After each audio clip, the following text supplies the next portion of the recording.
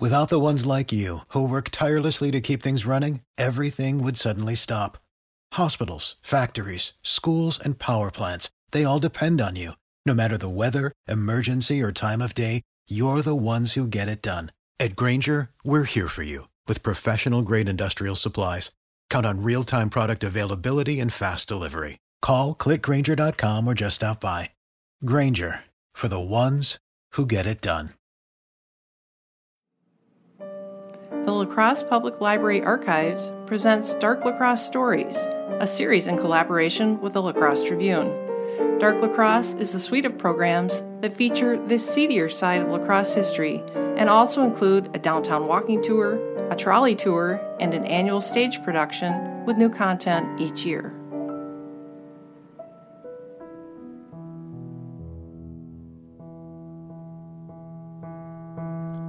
On Tuesday, August 23, 1927, the city of La Crosse was buzzing. Charles Lucky Lindy Lindbergh, the man who had achieved instantaneous world fame for making the first nonstop solo transatlantic flight just 3 months earlier, was going to fly over the city. A girl working as an operator for the La Crosse Telephone Company received and relayed the news that the newly crowned national hero was going to arrive in the skies above La Crosse at 11:30 a.m. Thousands took to the streets to catch a glimpse of the Lone Eagle and his plane, the Spirit of St. Louis. He circled the city 3 times and then swooped down near 4th and Main and dropped a note to the cheering multitude. The note read, "Greetings. Because of the limited time and the extensive itinerary of the tour of the United States, now in progress to encourage popular interest in aeronautics, it is impossible for the Spirit of St. Louis to land in your city. This message from the air, however, is sent to you to express our sincere appreciation of your interest in the tour and in the promotion and expansion of commercial aeronautics in the United States. We feel that we will be amply repaid for all our efforts if each and every citizen in the United States cherishes an interest in flying and gives his earnest support to the airmail service and the establishment of airports and similar facilities. The concentrated efforts of the citizens of the United States in this direction will result in America's taking its rightful place within a very short time as the world leader in commercial flying. Signed, Charles A. Lindbergh." Yet sharing the front page on this most celebratory day was a much more sinister story. A bohemian immigrant by the name of John Olula entered the home of a woman he had become infatuated with. For over 2 years, Olula pursued this woman, a widow with 6 children. He moved closer to her home, and neighbors reported seeing him walking up and down the street in front and in back of her house. Several offers of marriage had been turned down. He had threatened that if he could not have her, he would take both their lives. Then, on this fateful day, he gained entry to her home, and a significant quarrel between the two erupted. Neighbors noted the noise coming from the house. Police believe the woman rushed to the telephone in order to summon help. Olula grabbed her away, ripping the receiver from her hand, and then pulled a brand new .32 caliber revolver and fired twice. The first bullet entered her brain, and the second penetrated her chest. She died instantly. Olula then turned his revolver on himself. Despite a gunshot wound to his head, he was still alive when police arrived on the scene. He was rushed to the hospital, but death found him later that evening. The victim's children, 5 sons and 1 daughter, became orphans. They were divided amongst and raised by relatives. And now I'd like to welcome in Anita Taylor-Doring and Doug Connell. Anita is the Senior Archivist and Archives Department Manager at the La Crosse Public Library. Doug is an archives volunteer who helps with the Way It Was photo that appears weekly in the La Crosse Tribune. He is also a former Tribune news clerk and editor of True Tales of La Crosse, a volume of unusual stories from La Crosse newspapers. While this tragedy involving the murder of a widow with 6 children is the focus of the episode, the circumstances and resolution of that story are pretty straightforward. In fact, it was really only stumbled upon when an archive staff member was searching for coverage of the Lindbergh flyover for a National History Day student. Ordinarily, such an event featuring a national hero would have been the top headline in the La Crosse Tribune, but because of the sensational murder-suicide, it was instead relegated to a secondary headline with much of the story below the fold on the front page. The following is from my August 23, 2002 Tribune article, which marked the 75th anniversary of Lindbergh's flight over La Crosse. On August 23, 1927, La Crosse was buzzed by aviator Charles Lindbergh, flying the same plane he used to make aeronautical history 3 months earlier in completing the first solo nonstop flight across the Atlantic Ocean. Lindbergh's flight over La Crosse was part of a cross-country tour of the United States to promote aviation following his New York to Paris flight in May of 1927 with his plane, the Spirit of St. Louis. According to a Tribune account of Lindbergh's flight over La Crosse, his visit over the city had been announced in advance, so most residents here were in the streets or on rooftops that morning, a Tuesday, hoping to see Lucky Lindy.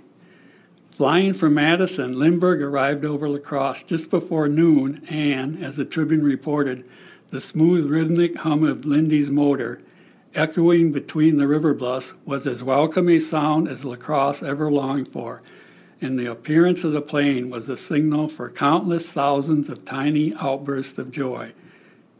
Every downtown office building had its quota of anxious men and women eager for a glimpse of the famous plane or a wee bit of a look at the flyer, the Tribune reported. Everyone saw the plane, and a few lucky birds saw Lindy looking out the little window on the side of his plane. Some saw him take off his cap and wave it in one of his characteristic waves, which is unlike anything else. Lindbergh flew 3 graceful circles over the city. On his second pass, he swooped down within a couple hundred feet of the downtown area near 4th and Main Street to drop a sack containing a message. According to the Tribune, and I quote, "Thousands were watching him as he circled the city, and a faint scream could be heard from hundreds of throats when he suddenly dived for the building tops. It seemed at first he would hit a roof or building, although of course he was probably a good 100 feet above any danger. The cry of apprehension was followed at once by a gasp of relief as the big silver plane zoomed gracefully up and an orange ribbon parcel was seen to shoot down into town." Lindbergh probably meant to drop his message atop the 5-story Tillman Furniture Building at 116 South 4th Street, now home to Lighthold Music, since it was then one of downtown's highest flat roof structures. A large crowd was on the Tillman roof for the event, and they were hoping that the message sack would land amid them. But the winds decreed otherwise, and the bag floated across the alley to land on another Tillman building, the 4-story Tillman Undertaking Building at 111 South 3rd Street, now home to Carly's Pub. A handful of undertaking employees were grouped on that roof, and as the message bag landed on the roof, there was a mad rush to retrieve it. A Tillman Undertaker's employee named Andy Lund emerged victorious in the scramble for the bag and became, quote, "the happiest man in the city," according to the Tribune account of the incident. After dropping his message, Lindbergh climbed to make his 3rd circle of the city before continuing his flight northward toward the Twin Cities.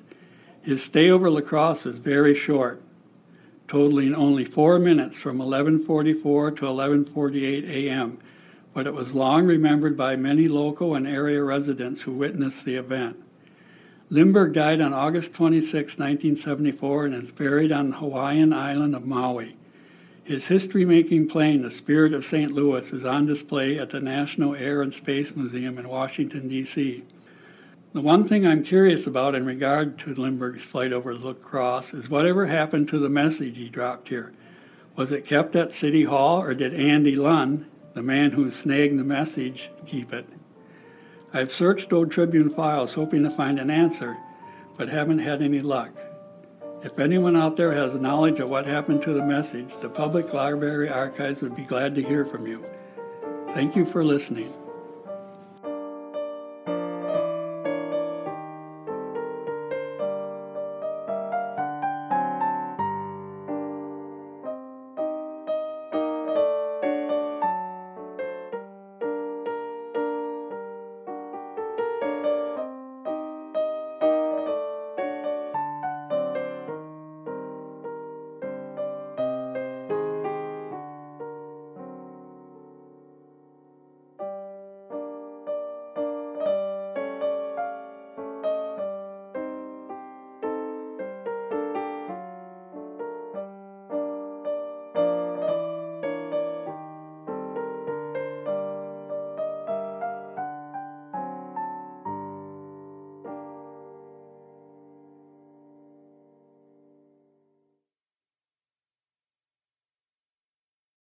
For the ones who work hard to ensure their crew can always go the extra mile, and the ones who get in early so everyone can go home on time, there's Grainger, offering professional-grade supplies backed by product experts so you can quickly and easily find what you need.